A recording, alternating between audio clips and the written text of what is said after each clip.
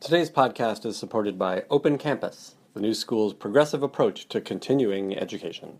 Explore online and on-campus programs designed to satisfy every type of learner, with courses in art and design with Parsons, management, media, writing, and more. Open Campus is more than a course. It's a new kind of network. Fall courses begin August 28th. Enroll today at opencampus.newschool.edu. Now entering Nerdist.com. The ATX Television Festival is always a wonderful experience, and Season 6, which was held June 8th through 11th this year, 2017, was no exception. As usual, Austin was the place to be for TV fans who got panels and programming of current series like The Americans, Bajillion Dollar Properties, and The Mick, reunions of Northern Exposure, Battlestar Galactica, the shows of Linda Bloodworth Thomason, and others, and panels on topics ranging from first gigs and big breaks to TV under Trump. I'm going to bring you recordings of a whole lot of these panels, and today's episode is one of them. ATX itself is putting up video of many of the events, and you can find those at atelevisionexperience.com. They'll also soon offer podcasts, both ones you'll find here and recordings exclusive to the ATX podcast feed, at atelevisionexperience.com/podcasts. Check that out in the coming months. In the meantime, first of all, go get tickets to Season 7 of the ATX Television Festival. It's June 7th through 10th, 2018. And as usual, it'll be a special TV experience. And now, enjoy today's episode.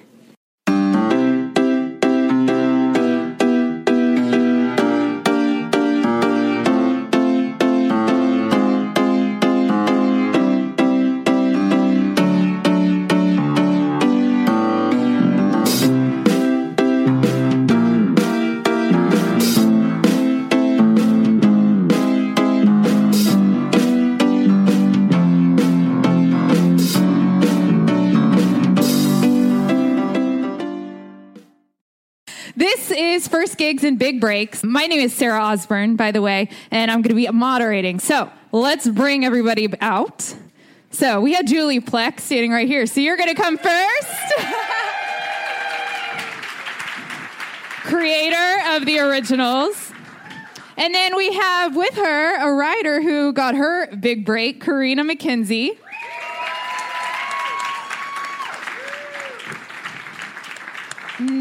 Next up, Graham Yost. Justify, The American, Sneaky Pete, and Dave Andron. Woo! Who worked with Graham on Justified and Reigns and is here tonight for Snowfall. I can't move these. Testing. That would be ridiculous. It has been decreed where you were sitting. Copy that. Hello, everybody. I think this is so cool. I love hearing how people got their start. You know, there's no rhyme or reason, I would think, in how you get into the television business. Everybody has a different way and a different story. So let's just start with you, Dave, because we were chatting. It started on Reigns, not on Justified. That is correct. So how did you wanted to get into television. I'm assuming you were writing. How did you get this guy's attention? I hired a private detective. I found out where he lived. I got compromising photos taken, and I blackmailed him. He just said his family was in the audience, like 5 minutes ago. Oh, Connie's seen the pictures. She knows. Jack hasn't, but we don't have to. I had been writing. I had written in college. I had majored in creative writing, much to the chagrin of my folks, because who majors in creative writing expects that to work out.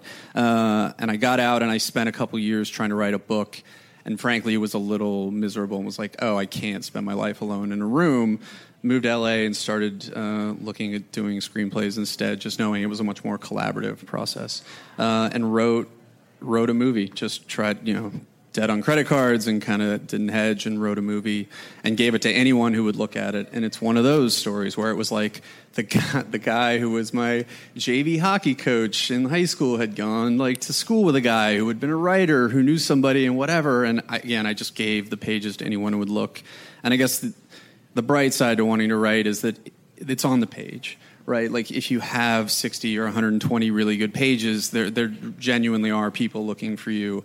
And so it got from a guide to Graham, who you had known him from New York, Brian? Yeah, Brian was a friend in New York. Connie knows him, and he knew your father, right, from growing up outside of Philadelphia. Right. Well, it was Clark. It was literally JV. It was my hockey coach who had grown up with Brian. Oh, was that it? Yeah. It wasn't your dad.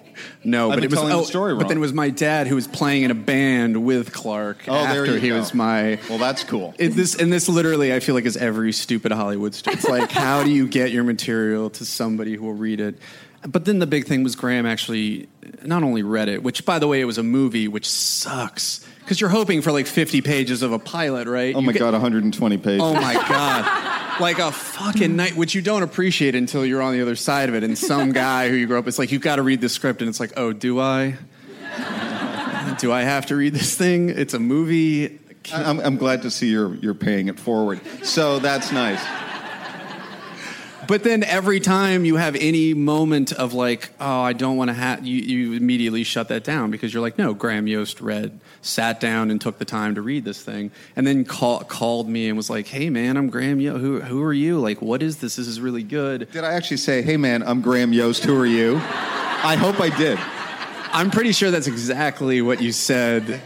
It felt kind of like that. It felt very kind of, but it was like one of the best phone calls I've ever. At the time, still felt like one of the best phone calls, and now looking back on it, was absolutely the best phone call I've ever gotten. And he took the time and was kind of frankly like, look, I can't do a damn thing for you in the movie business. Like, you know, it's a tough business. This is really good. I have no idea if anybody will ever want to do it or make it or whatever. But at that point, and I feel like this was kind of January-ish, 2006, and he was like, but in TV, if you have any interest, he had already had Boomtown on the air at that point, and I guess you had just gotten Reigns probably greenlit. And he was kind of like, have you ever thought about TV? And I said, of course. And I honestly had not really thought about TV. But he was like, look, and we talked a little bit. He was like writing specs, and we talked a little bit about the shows that were on the air at the time and the things I liked. And I just put myself in a room and started banging out specs. And you wrote a Shield and a Grey's? A Shield and a Grey's Anatomy. Wow. And then you also wrote an original. An original. And honestly, and I know people say this where they're like, I banged it out in a month. And you're like, bullshit. But in the period of about 4 or 5 months, I banged out 3 scripts, 3 TV specs. You had absolutely nothing else going on in your life. I had nothing else going on. You're right. I wasn't like I was just piling up and I just put myself in a room and wrote and just kept sending this poor bastard scripts. Which again, like every month he gets another spec.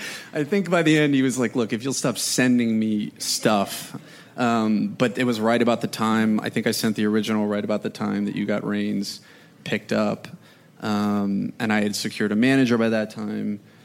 And, yeah, he gave me a job. And an agent. I also sent your stuff to CAA. To Sonia, right? Yeah, right at the same time that the manager sent it to... I know. I don't do that anymore.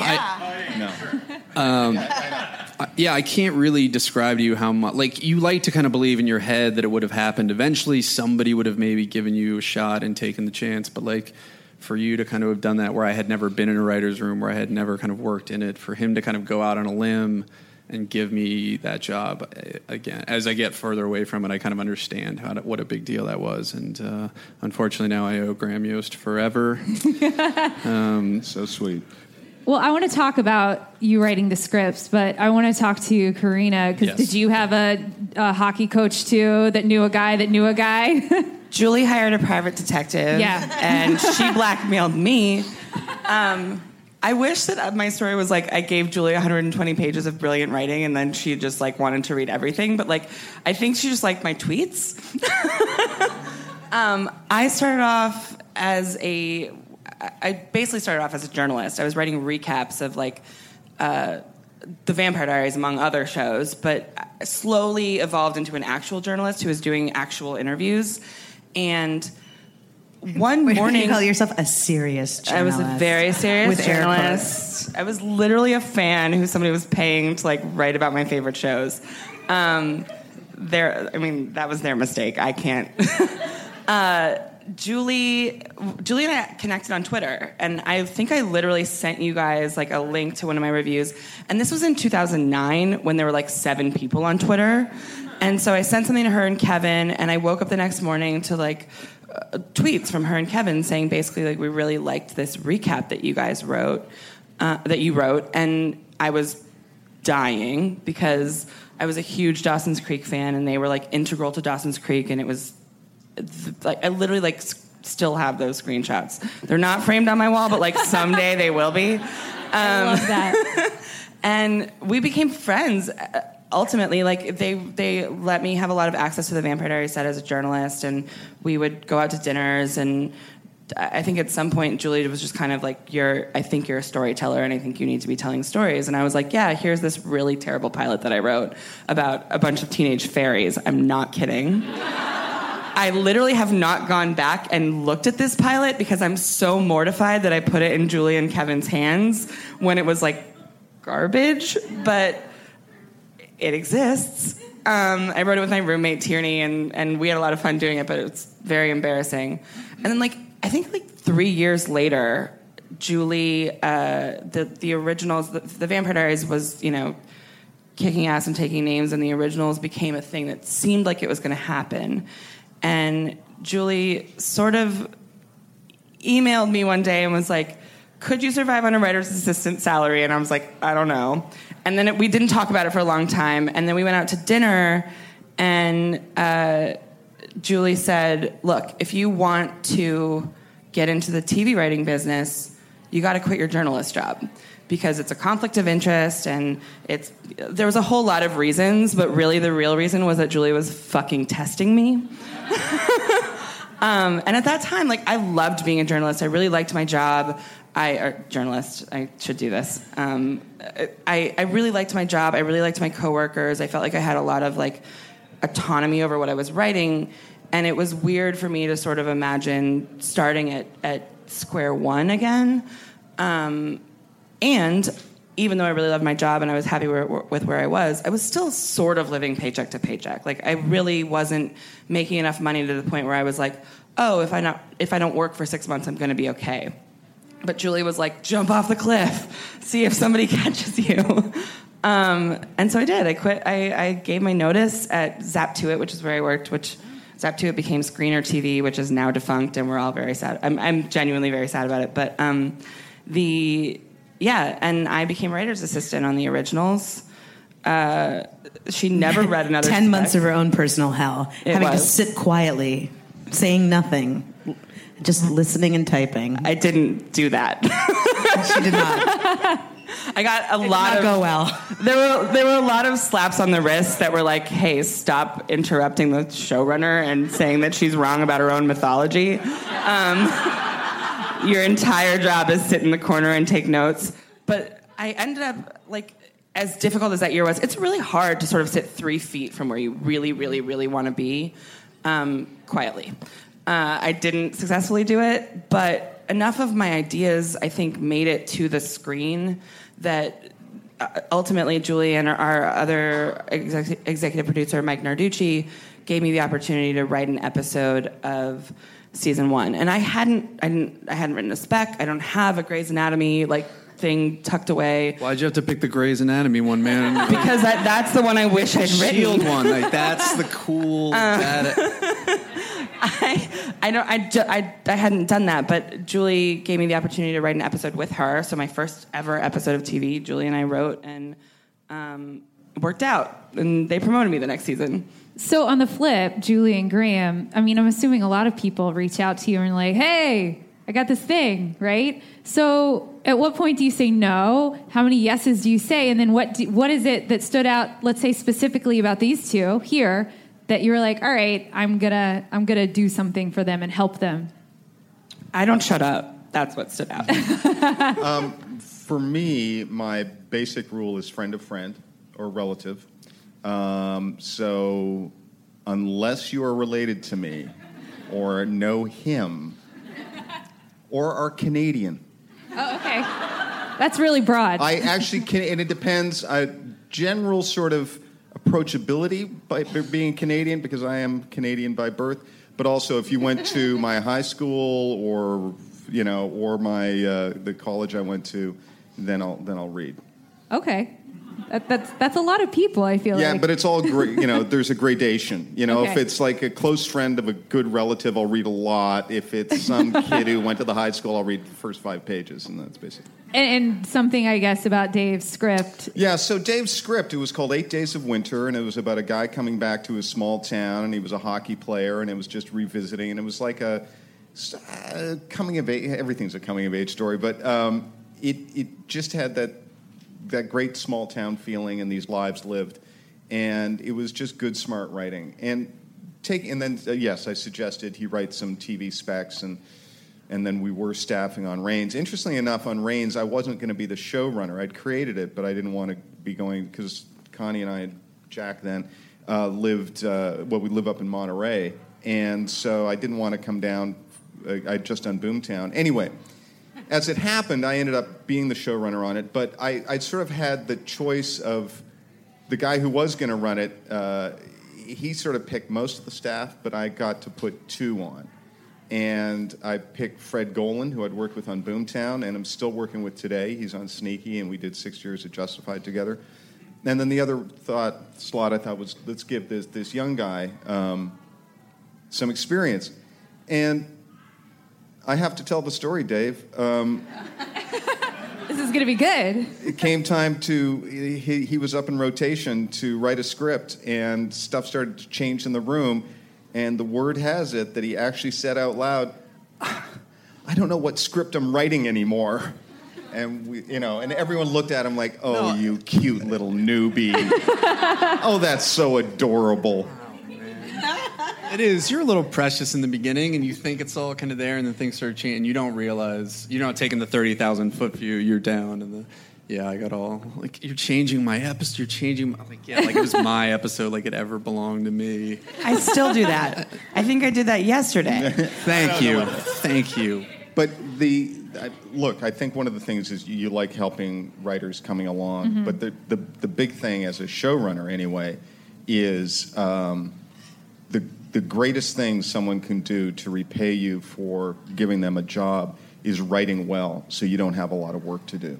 And part of it is laziness, but part of it is, and you're running a show now yourself, Dave, that you get a script in and you don't know how it's going to be, and when it's great, it's like, oh, not only is it great to see great writing, but there's just such a relief. I'm not going to have to get into the weeds on this one so much. So in a way, he helped your job. I could just tell with Dave's writing that he was just a good, smart writer who really got it, and we had similar approaches to story, and by the way, as soon as Justified came along, and I knew Fred was going to be on it, we talked, and one of the first people we went to was Dave and another writer off of Reigns, Taylor Elmore, and another Wendy Calhoun, and we could get Wendy, but we couldn't get Taylor or Dave until the second season. That's not completely true. Well, no.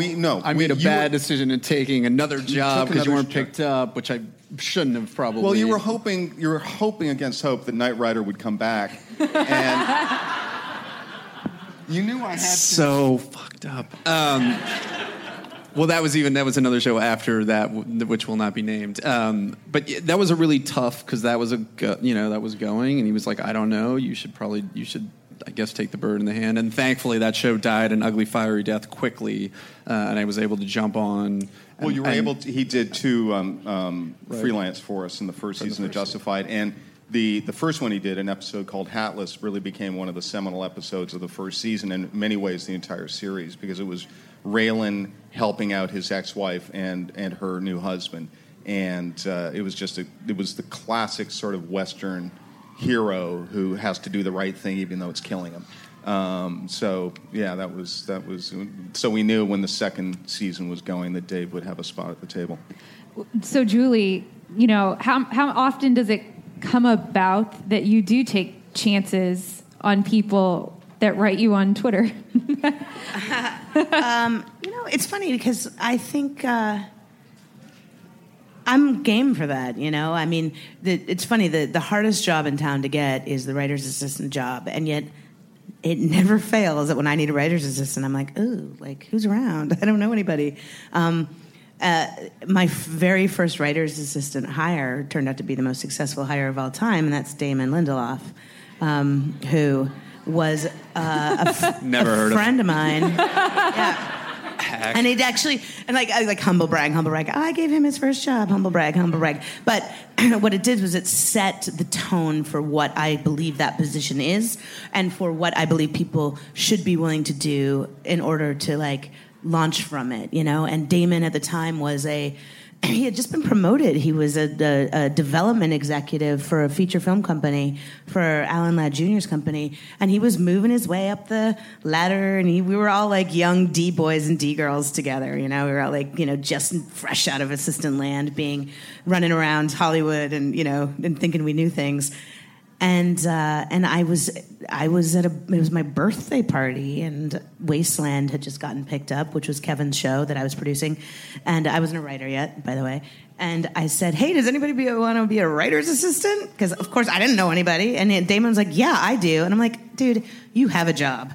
And he goes, "Yeah, no, but really, I want to be a writer." And I was like, "Okay, quit your job, come be a writer's assistant." And it was that easy in that moment. And so part A of the moral of the story is like be willing. Go to your birthday parties. Go to my birthday parties. No, me. No, be willing to take a balls out, like dive in, risk everything move in your life, because like anybody can put 50 pages on a computer, print out 50 pages of writing and say they're a writer, but like in order to like be a writer, you have to like risk everything to say, this is what I'm going to do for a living. We can all write as a hobby, and it's beautiful, and whether it's your journal or your novel or whatever, and that hobby might turn into success down the road. But if you're like, look, I'm ready to get started, you got to get started. So first version of the story is Damon then, of course, impresses the hell out of everybody, and like it becomes a shining star. I'd heard this, the story that he was the assistant, and like the show had hit some kind of snag, and then he just banged out a spec episode and was kind of, is that right? I just heard that. I was listening to that podcast. I was like, somebody said, oh, Damon and John August were talking about you in a podcast, and I was like, oh, I'll listen, and I'm listening to the story. I'm like, I don't remember that part of the story. But what's funny is that show was a terrible experience across the board, and I had to take a week off in the middle of it because I had hit rock bottom. And like I just burnt out hard because my job was very difficult, and I was so frustrated and so on the verge of just leaving the business entirely. So after like advocating, I do remember one moment with Damon where he was talking a lot in the room. And and our co-EP, who was like sort of like the day-to-day person, shut him down in front of the whole group. And I was pissed. I wasn't a writer, so I had this weird power. I was a producer, so I was lower than her, but I wasn't a writer, and I'd hired her, so I was higher than her. And I was like, he can say what he wants to say. I like what he has to say. And like just shut her down and like built him up in that moment. And then and then he like, blossomed into like the writer favorite. And then I took a personal week to like not have a nervous breakdown. And when I came back, Kevin had given him a script. So I think I miss that whole version of the story he told John August, which is when he's like, we're in the shit, we're all going to get canceled, I'm going to write a spec and everyone's going to love it. Like, I think I missed that. Anyway, point is that Damon was willing to make a big change, take a pay cut, give up everything, and dive into something that was unfamiliar to him. And then with Karina, she's right. I was testing her because she had been writing such insightful and vivid and very intelligent coverage of the Vampire Diaries. Like her recaps were not just like, and then Stefan looked hot in a t-shirt. It was more like she there really was that too. Yeah, but she got the show and she felt it and she breathed it. And so over 3 years of reading her coverage and then becoming Twitter buddies and then social buddies with her, I could tell she was a voice. You just can tell with some people. And so I said, you can't use your journalism access to call every showrunner and say, can I please have a job? Because if they say no, they're going to be afraid that like suddenly Zap to it's going to become a hate watcher of, there's something so gross about it. And I didn't want to feel like I was currying favor with press by like giving her opportunity. So I said, quit your job. The minute you quit your job, call every showrunner that you know, because you've met a lot, and just put your hat in the ring and be ready for that to fail. And she did. And I remember thinking, as I'm telling her this, I'm like, if she doesn't take my advice, she's so screwed because I'm ready to hire her, and she doesn't know that. I had a job for her that I wasn't going to give to her unless she quit. Uh-huh. You wanted to see if she had the balls to do it. Yeah. That's awesome. So let's talk about, you were writing a film and then he tells you need to write spec script. Same with you. Like, you had been a writer, but what did you do? Did you like go out and get books? Did you just start watching the TV shows and learning the rhythm? Or like if you went back and read those scripts, are they pretty solid? Probably pretty horrifying. No, they were good. They were all right. I'm sure they had moments where it was like, oh, that's a pretty good scene, and like that thing you could see. And Well, what was great is I wasn't watching The Shield or Grays, so to me they were great. Well, and serialized shows, right? It's where you have to pick a moment, and I picked The Shield because I was actually actively watching it going back through the season. So I literally just picked up a moment in this, I think the 4th season, where I had watched till, and I was like, well, I'll just write the next episode of that. Right. From Buffy. Right. There you go. You just pick something you love, and then I wanted to do something that was obviously very different tonally. And frankly, my girlfriend at the time was right when Grey's Anatomy had just started airing, and everyone was obsessed with it. And I was like, "Will you watch it with me and like take me through it?" And she was like, "Oh, happy to." And so did that. So I was doing. It was a cop thing and a medical thing, and something that was light and kind of fun, and something that was dark. And then kind of while shuffling between those, just wrote my own thing. But it was really just going online and reading scripts, just reading. I had read the how-to screenplay books, but there's a lot of material out there on the internet, and if you get a hold of the really good stuff and just read it, you can learn an awful lot about the structure and how it should kind of feel. And it's a little bit of a privilege thing, and so when I pitch it as advice, I actually feel divided about it, because it's like, yes, quit your job and take a risk. Well, guess what? Like, we all can't do that. We all can't just like rack up credit card debt for a year.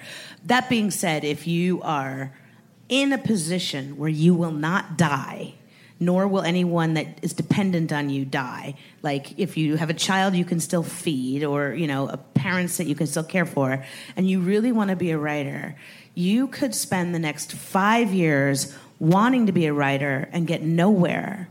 Or you could spend 1 to 2 years getting coffee for a writer, getting your way into being in the temp pool at a studio, and then working maybe, if you're lucky, 1 or 2 days a week, and then maybe that turns into a job, which then maybe turns into a PA job where you're getting freaking sweet greens every day for a group of overpaid writers, and like the Starbucks run.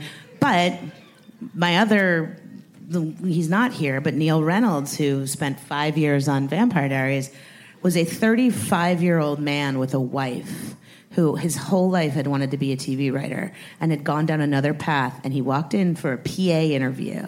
And we were like, what the fuck are you doing here, buddy? And he said, I want to be a writer, and this is the way to get in. And he was the best damn PA for 1 solid year. He could have been 22. He was the best PA. He worked his ass off with no ego. Why? What did he do? You just, it's like you, as a PA, you don't screw up the Starbucks order, and you have a smile on your face. Lunch is a massive thing. If that lunch order is screwed up, boy, We're in LA. Like, everybody is like, no gluten, no soy, not like everybody has some different random thing, and like, just make sure nobody's allergic reactions go crazy, and like, you're good. So we do this thing where we have like, it's not every show does this. We just do it. We have a lottery. It's not a lottery. It's a competition. We call it the lottery, where we let all the PAs and assistants and writers' assistants write scenes to compete for the ability to get half a script at the end of the year. And so then we blind test it and blind rank it, and whoever wins gets it. So Neil won that year, wrote a script, spent the next year, I think, also as a PA. Did we promote? I can't remember. But he went from PA to researcher to staff writer. Right. Point being, it's now 4 years later, and I directed an episode a year ago that I was going to co-write with him, and he wrote the first draft, and I read it, and I burst into tears. And I said, it's yours now. It's not mine anymore. Like, I don't need to change a word. This is your script. And I proceeded to spend the next year calling every other writer I know to tell them how good this guy is. And every person I meet in the street, I'm like, you have to hire Neil. He's amazing, and that's how it happens, How much of a learning curve is there? Like, you're taking a chance on someone new, you're new. Like, how much room is there, if any, to mess up those first couple weeks? There's room. I mean, obviously, like, I was very lucky because I learned how to write for TV in a writer's room. There's a certain level of like this much you have, or you learn in school, or you develop over a few years. And then there's a certain level of like stuff you can only learn when you're sitting in a writer's room, which I think is sort of like structural and how to break story and how to deal with the politics of a writer's room. But like the thing that I walked into that room with was a very good understanding of Julie's voice and an ability to mimic it. Like essentially as a staff writer, you're a copycat. And if you're good at writing the way that she wants things to be written and thinking the way that she thinks, then you're making her job easier, essentially. And so I think that's what I came into it with, and learning how to break a story and how to structure something and how to create a good act out and make sure that, you know, you're tracking character arcs.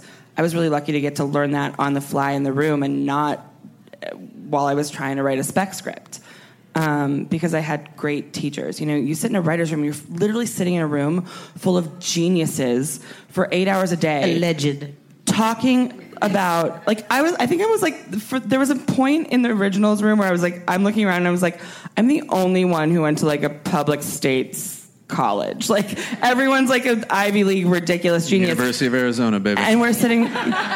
CU Boulder, really proud of it. But like, you're sitting around talking about like, can werewolves and vampires have sex? And if they can, like, how does that work out? And it's amazing. It's like, it's so much fun. And you're making believe with brilliant minds. That's the part that, like, you have to absorb and absorb and absorb. Are you surprised? Are there people that you do hire that just don't get it? And you're like, are you kidding me? Like, is it rare? Or is it most of the people, you're pretty good at what you do and you know, and then they come in and they kill it?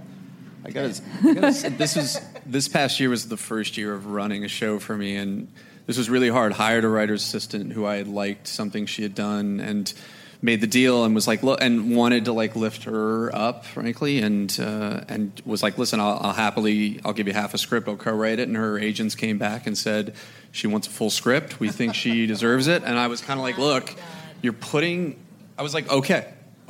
But you're putting this person in a very difficult position of having to deliver this, and that's what they wanted. And so I, really engaged her. I brought someone else in the room to take over her so she didn't have to take notes and try to pitch at the same time.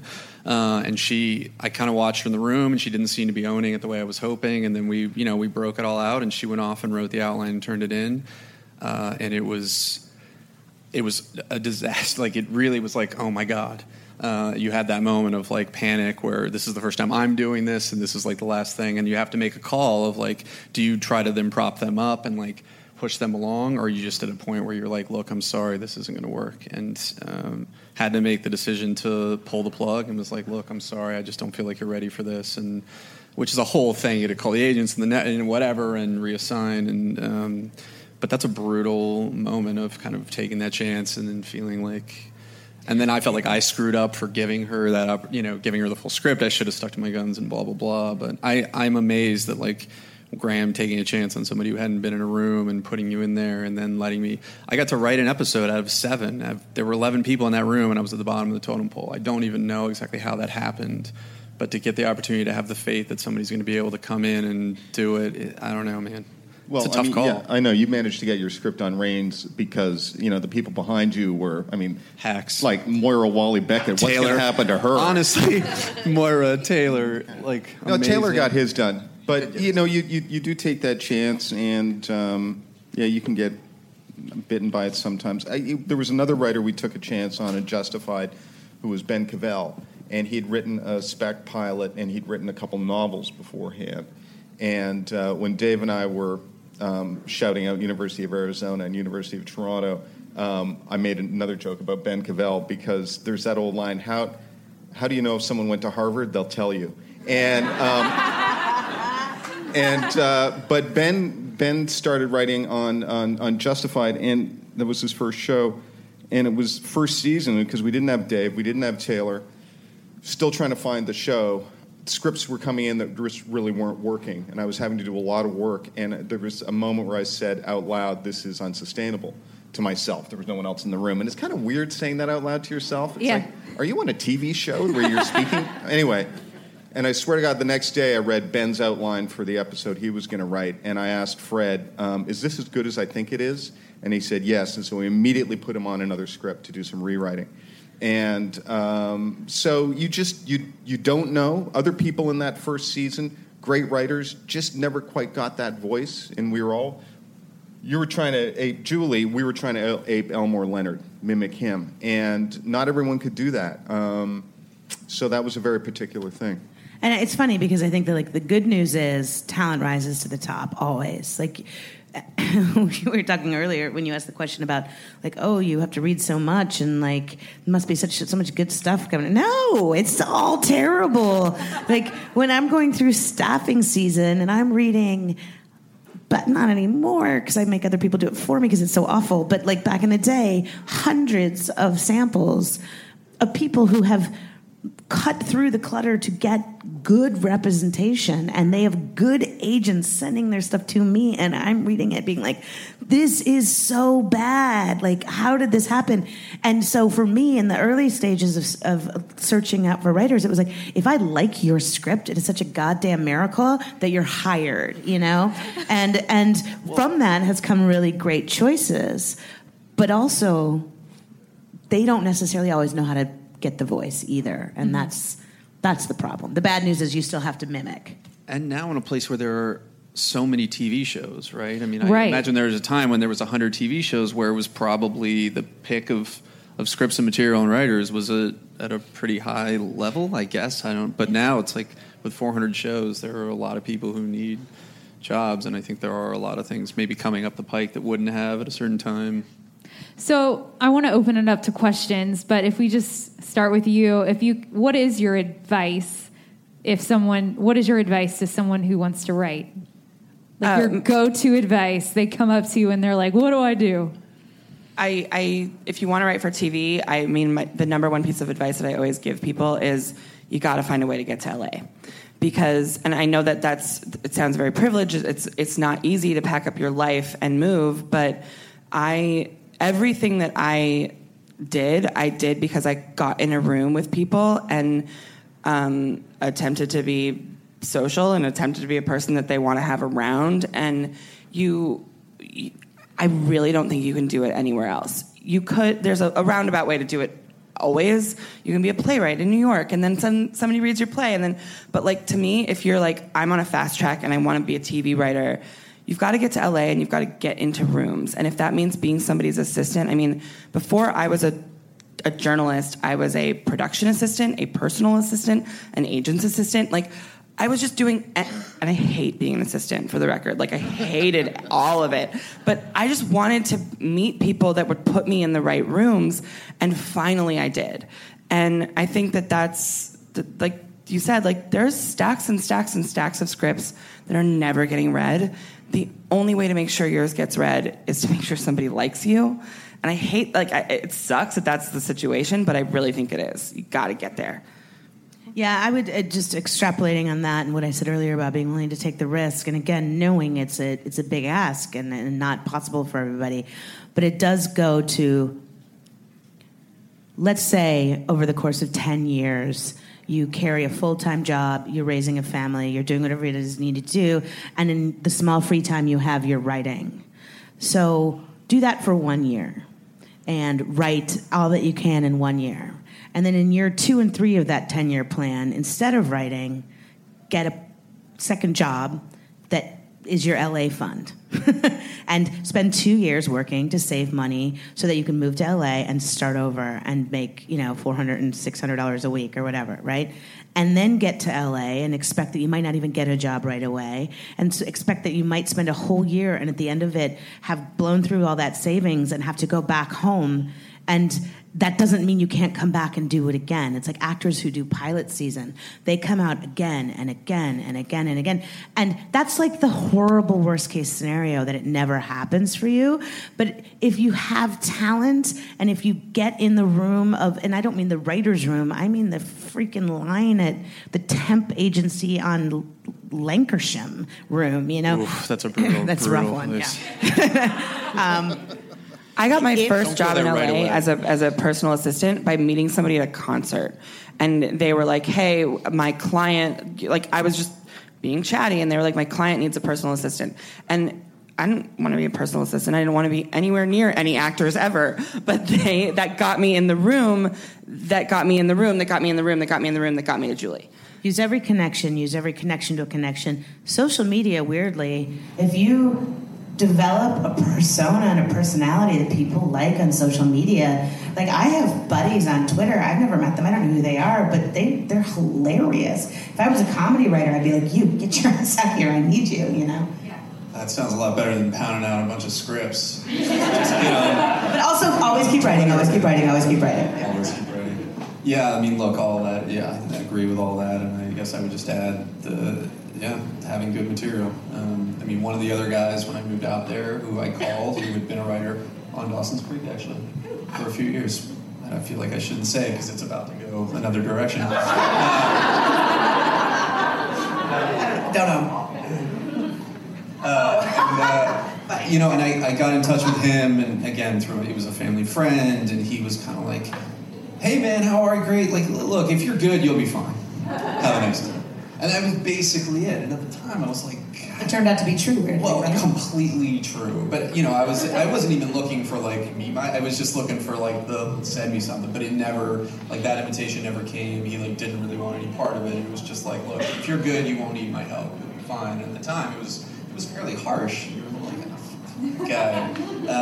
But ultimately, it is kind of the deal, because eventually, if you're there, you will meet somebody who knows somebody, but having the material in hand to kind of be like, here's the deal, and also Graham Yost. I don't know what would have happened. Honestly, it might have taken a long time. Like I got a manager separately or whatever, but like somebody's got to take the shot that you can maybe get this done, and then once you're in the room, be all the things that everybody kind of says you're supposed to be. Be humble, be hardworking, just say yes, get in there and grind, like check your ego at the door, and just do whatever you have to do. And remember, it's not about you. You're trying to serve a bigger story, unless it's your show, in which case you're coming right out of the gate with your own show, which is a whole other set of issues. Well, and adding to that, before Graham closes it with the wisdom of all time, buy you some pressure. All this sounds so depressing, right? But within the Lakership thing, I gutted myself with that. Within that, there is still the fantasy that if you write a great piece of material, and by that I mean original material, if you write a pilot that is magnificent and you just happen to send it to the right program or the right contest or there's so many of them, the right anything, and people like it will get read. Someone will call you. You will get an agent or a manager. They might get you a job. Like, it can happen that way. It's the lottery version of it, but it's possible because good material always wins out above and beyond everything else. And by the way, original material now is the deal. Like, no specs. People don't write specs anymore. This was 10 years ago or whatever. But so just original material, your own voice. It's a good tip. The wisdom of the ages. Yes. And I spake. No, everything that they said. But there's two ways to become a good writer. One is you're just struck good. I think Dave was probably a good writer right out of the box. Ben Cavell was too. Relatively. There was a guy I worked with, Joe Weisberg, and he ended up creating The Americans. But before that, he had written a novel or two. I got paired with him by an agent, and he had an idea, pitched it. It wasn't The Americans. It was, but it was also about spies because Joe had been in the CIA. Yeah, Joe Weisberg. Yeah. Great show. I thought I was like Graham. No. Well, it really, I mention it because it really makes me look good, and that's the only reason I mention it. No, but so Joe wrote this script. He sold the pitch to FX. It was called The Station. It was about a CIA station overseas. It was the first script he'd ever written, and I read it, and I was of two minds. One is, oh my God, this is brilliant, and the other is, motherfucker.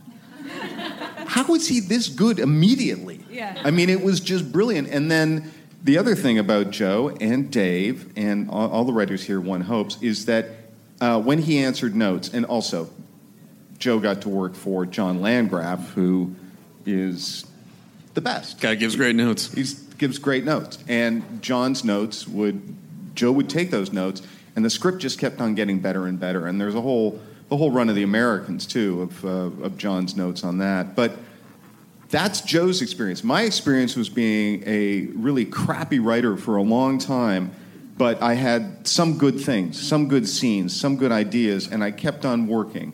And did all the things, submitted scripts, tried to get into film school, didn't get in, and I just never stopped. And it was just sort of, I don't know what it was. It was just blind perseverance. But there was enough good stuff that I got enough encouragement, but it was really practicing it.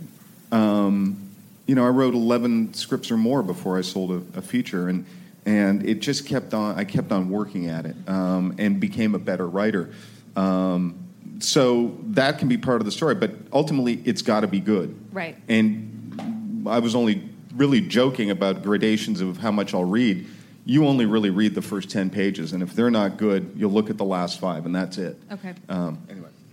That was great advice. Did you have something I was just going to say, add? it occurred to me that the next part of that advice is like, I wasn't a writer until 10 years ago. I had a whole career I'm convinced I was everything but a writer for a full decade. I was a development executive. I started as an assistant. I was a producer. I thought I couldn't write, and therefore I thought my gift was being a sort of muse / helper / codependent life partner of other writers. And there is no reason, if you want to go pursue a dream. I went to Hollywood. I just wanted to work in Hollywood. Like, I didn't know what the fuck I wanted to do. I just wanted to be a part of it. And I was going to do anything and everything I could to be a part of it. It took me 10 years of ups and downs and successes and failures to actually get paid to write something. And only to realize I'd kind of been writing all along, So don't think, I want to be a writer. Because people give you advice. If you want to do this, you have to commit to it, and you have to be passionate about it. And that is very true in general, but that also means you should look in every door that can get you there, which could be working on an agency desk for a couple years, or working on a film set as running crew, whatever. Yeah. So there's lots of ways in. I love it. That's really good advice. All right, I want to open it up to questions because I'm sure you all have a lot. So I don't think we have a microphone, right? So I'm just going to point at people. Let's start right here. I'll repeat the question so everybody can hear it. If you don't have a ton of connections or anybody that really works within the television industry, but you want to give, how do you suggest finding that first PA or assistant job? Can everybody hear that, or do I need to repeat? So she was asking, if you don't have any connections at all, how do you find that first PA job? It's a little bit like the lottery story in that I could clinically tell you, okay, Warner Brothers has human resource. Every studio has a human resources department. Every agency has a sort of entry-level job market. Like, you just saturate everything you can at the base level of human resources or entry-level jobs in hopes that your resume might cut through the clutter. Unfortunately, the resumes that cut through the clutter first are the ones that I email. I'm like, hey, my cousin's sister-in-law's goddaughter just graduated from high school. Can you help her? You might have a 6 degrees of separation that you're not even thinking about. So dig deep on the 6 degrees. That's one way. And then also, I'm not kidding about the temp agencies. Like, if you have any kind of resume that says, I know how to type and answer phones and I'm not a loser, and you go to Lancashire, and Lancashire's this terrible street in Hollywood. That's the joke. But there's, what is it? It's Right Connections. I don't even know. This is 25 years ago for me, but they exist. They're entertainment business temp agencies, and you sign up, and just like a secretarial pool, they'll call you and they'll be like, you got to go in accounting at Disney today. So you go and you sit at somebody's desk in accounting for 8 hours, and they don't talk to you, they don't like you, but every now and then maybe they like you and take you to lunch, All of that, for sure. Another way that people, I think, don't really think about is the social media route, and I make jokes about hey, I was funny on Twitter when I was on Ambien, and Julie thought it was cute. But literally, we have a I guess she's a secretary, or she's one of the girls who works for us in Atlanta, Julie saw her videos that she made about the Vampire Diaries when she yeah. was 16 years old and was making cute reacting videos in her car about the Vampire Diaries, and she's worked for us since the original started. Yeah. End of season 1, she was a vlogger. She was 16 years old, vlogging about how much she loved the Salvatore brothers, and they were so adorable. So I just kind of befriended her on Twitter, and then she graduated high school, and she went to like a couple years of university, whatever it was, and she said, hey, I'm ready to enter the workforce. And so I called up the originals, and I said, I got an entry-level PA. She's brand new off the boat. I don't know if she's going to be any good, but she's been in the family, so to speak, for 5 years now, so give her a shot. And now she's a production secretary now. She's going to be a coordinator soon. She's climbing. Yeah. You're really like out there looking. Well, I love it. It's like, because it's like, I love what I do, and I love being able to say, hey, you seem really excited about this. Let me help you, and because especially because I love discovering people too, because it makes me feel good, and I know that they'll hire me one day when I'm washed up. Hey. So, That's a classic Graham Yost line. We all know it's not happening. The day I called Graham and said, come work on my show, he'd be like, yeah. I'll give you, I gotta go. We have another question. Who else? Yes. I was at the Toronto Film Festival, and I talked to Nicole Clements about the Americans. She was on stage. So here's... Thank you. Good. It's kind of like I have a big enough phone. Anyway, so I was at the Toronto Film Festival talking to Nicole Clements when she was at FX about, and Joe Weintraub came up. And what she said was this, and I'd like you to give the backside of this and see if you disagree or agree, because it sort of fits what I hope my narrative would be.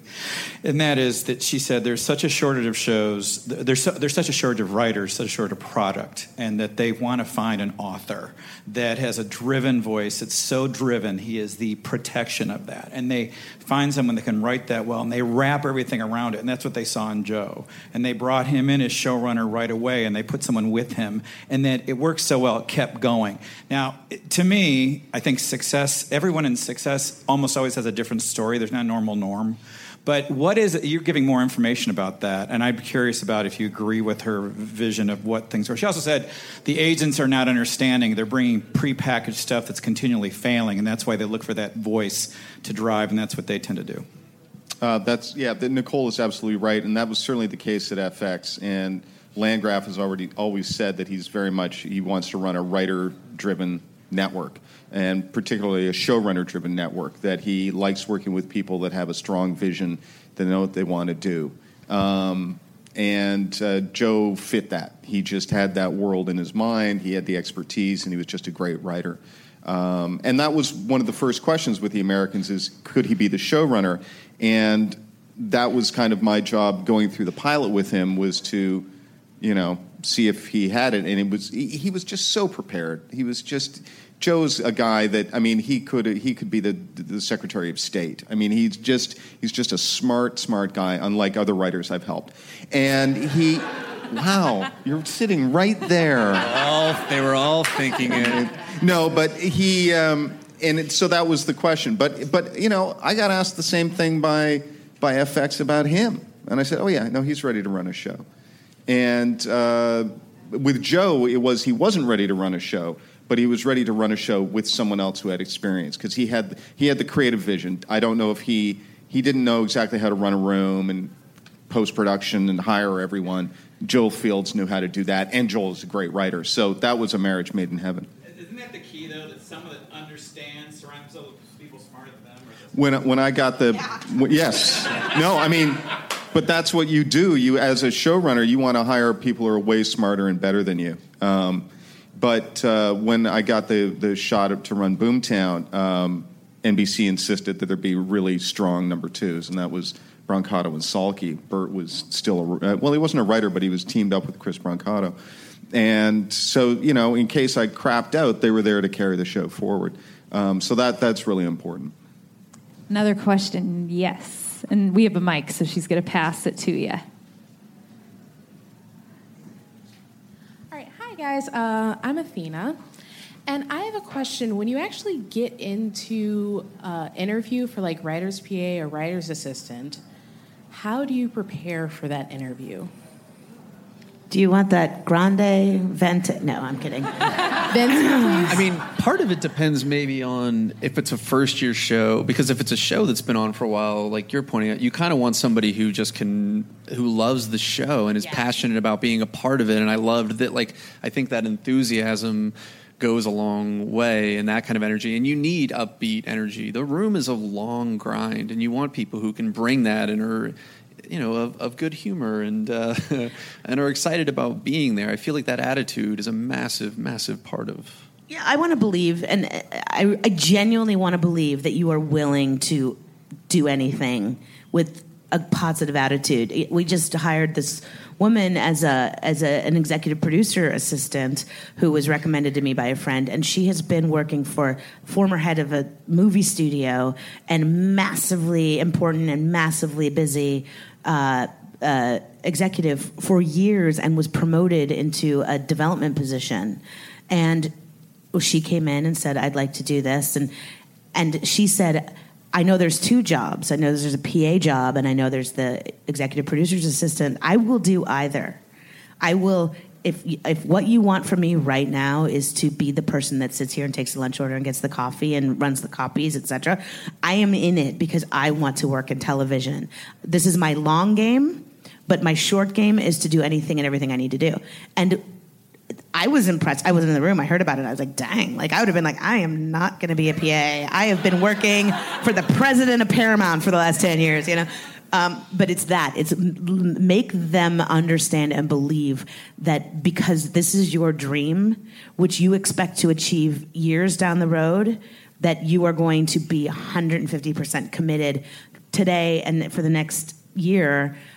Not secretly being like, when's my turn? When's my shot? Just make them believe you. Another yes right here. Oh, she's coming with the mic. Just in terms of the actual writing, I've worked a little bit in development, and we were always told, how can you describe something new in terms of something that already exists? Because that's kind of what execs are going to want to know, what else is this like? So I was curious, when you're doing your actual writing, because you said that specs aren't really a thing anymore. So when you're doing your originals, is it better to kind of lead with something that's similar to something else that's really popular, or something that's uniquely you? Oh, I mean, I think you got to push out. I think you want to do things that are surprising, things that are out of the box, things that people haven't seen. And even if it's stuff that feels a little familiar, doing it in a very specific, surprising way, I think is hugely important. I think that development speak a little bit is because they have to be able to succinctly describe something to their boss, or how could we conceivably sell this as something. But that's on marketing, and that's on them to kind of push that up the flagpole. I just think you want something where it's surprising in a way where it keeps them reading. I don't think you can worry about trying to do something. Yeah, you have to realize that what you're writing is your calling card. It's you can't think of it, I'm writing it as a thing to sell. Although that's always the nice icing on the cake if that miracle happens, but you're showing who you are. There's a bomb on a bus. There's a bomb on a bus. And if you drop below 60, that bus is going to blow 50. up. It's 50. It's not 60. You're fired. But I'm sure it was originally 60, and you got the note where they were like, look, it has to be more like this thing. So there are really good vampire shows on the air, and have been. The spec I'd want to read is about fairies. I'd want to read about teenage fairies. I'll send it to you, and you'll regret this moment. I don't want to read it now. No, but the thing is, it's okay, can you make that work? Well, you got a shot. That's at least different. Yeah. How can you find a different spin on that, where one's going to be swearing and one's I don't know what the take would be that you did. A swearing fairy. A swearing fairy, but that. How can you come up with something that does feel fresh? And by the way, you'll read something and it'll be sent to me, and it'll go, oh, wow, I want to read that, and then I read it and go, no, I didn't want to read that. So you can't tell. I mean, it really comes down to it being good, but being something that you don't feel you've seen or haven't seen in a while. I think is where you have to go. A guy comes back to a small town, homecoming, coming of age, saying that nobody's ever done anything like that. It had hockey in it. I'm Canadian. Of course I liked it. Do you know, I actually, I just thought of another piece of advice, and this could be really not good advice, but it just occurred to me, because I'm very codependent. And so, if someone says, will you please read my thing? I'm like, yes. Because I don't want to say no, because I don't want to be a jerk. So I tend to avoid situations where people ask me because I don't want to read, because I'm busy and I've got too much I got to do to actually get my own job done. It's also kind of heartbreaking to think that you're going to have to give the harsh notes. That's honestly the thing. It's not about doing. It's like, oh, if this isn't good, how do I But you know whose job it is to read things is the people who work for people like me, right? So I have a young executive who I just promoted in last year from an assistant. Her job is to filter everything that kind of comes my way and then to run it up the ladder if there's something that catches her eye, especially during staffing. My job when I worked for Kevin Williamson, that's when I read 250 freaking scripts, was because I was like, well, shoot, I don't know who anybody is, so I'm going to read everybody. And then the best scripts I picked out, and they're all still working these days, those writers I picked when I didn't know what I was doing. So an extra tactic of research is be okay, well, who works for Julie, or who works for Josh and Stephanie, or who works for whatever, and who's and say, I was just at ATX, saw this great, illuminating, inspiring panel. Forever changed. Aged wisdom. Forever changed, and Julie was giving great advice about what to do. I was wondering if you'd be willing to read my material, and then you get into all the legal stuff. Whatever, I'm not going to give advice about that.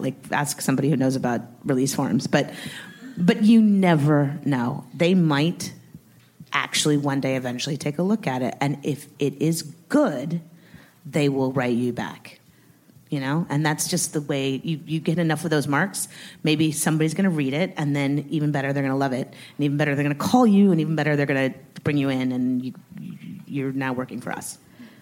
We're going to wrap it up, but quickly, I just want to ask, I'm sure it's nerve-wracking the first day on your job for a TV show. What's the worst thing somebody can do on their first day? What is the worst thing you've heard of, or just never do this on your first day on the job on a TV show? Talk over a showrunner and tell her she's got her mythology wrong, because in season 2 of The Vampire Diaries we said we couldn't do that. That and chew gum for me. Yeah, something like that. It's definitely got to do with probably trying to do too much. Don't overcompensate, right? Just allow it to kind of be, and if you think you have something really great to contribute, do that, but don't try to dominate the room and prove that you deserve to be there. Just find the flow of it. Be cool, baby. The story goes that a young writer had just started on the writing staff of The Tonight Show with Johnny Carson, and an old writer told him, Johnny likes to think of the writers as family, so when you meet him, give him a hug. And the guy was fired that day. Wow. That's the story. I don't believe it's true, but hooray for Hollywood. Well, thank you guys so much for being here. I know all of you are in panels this weekend, and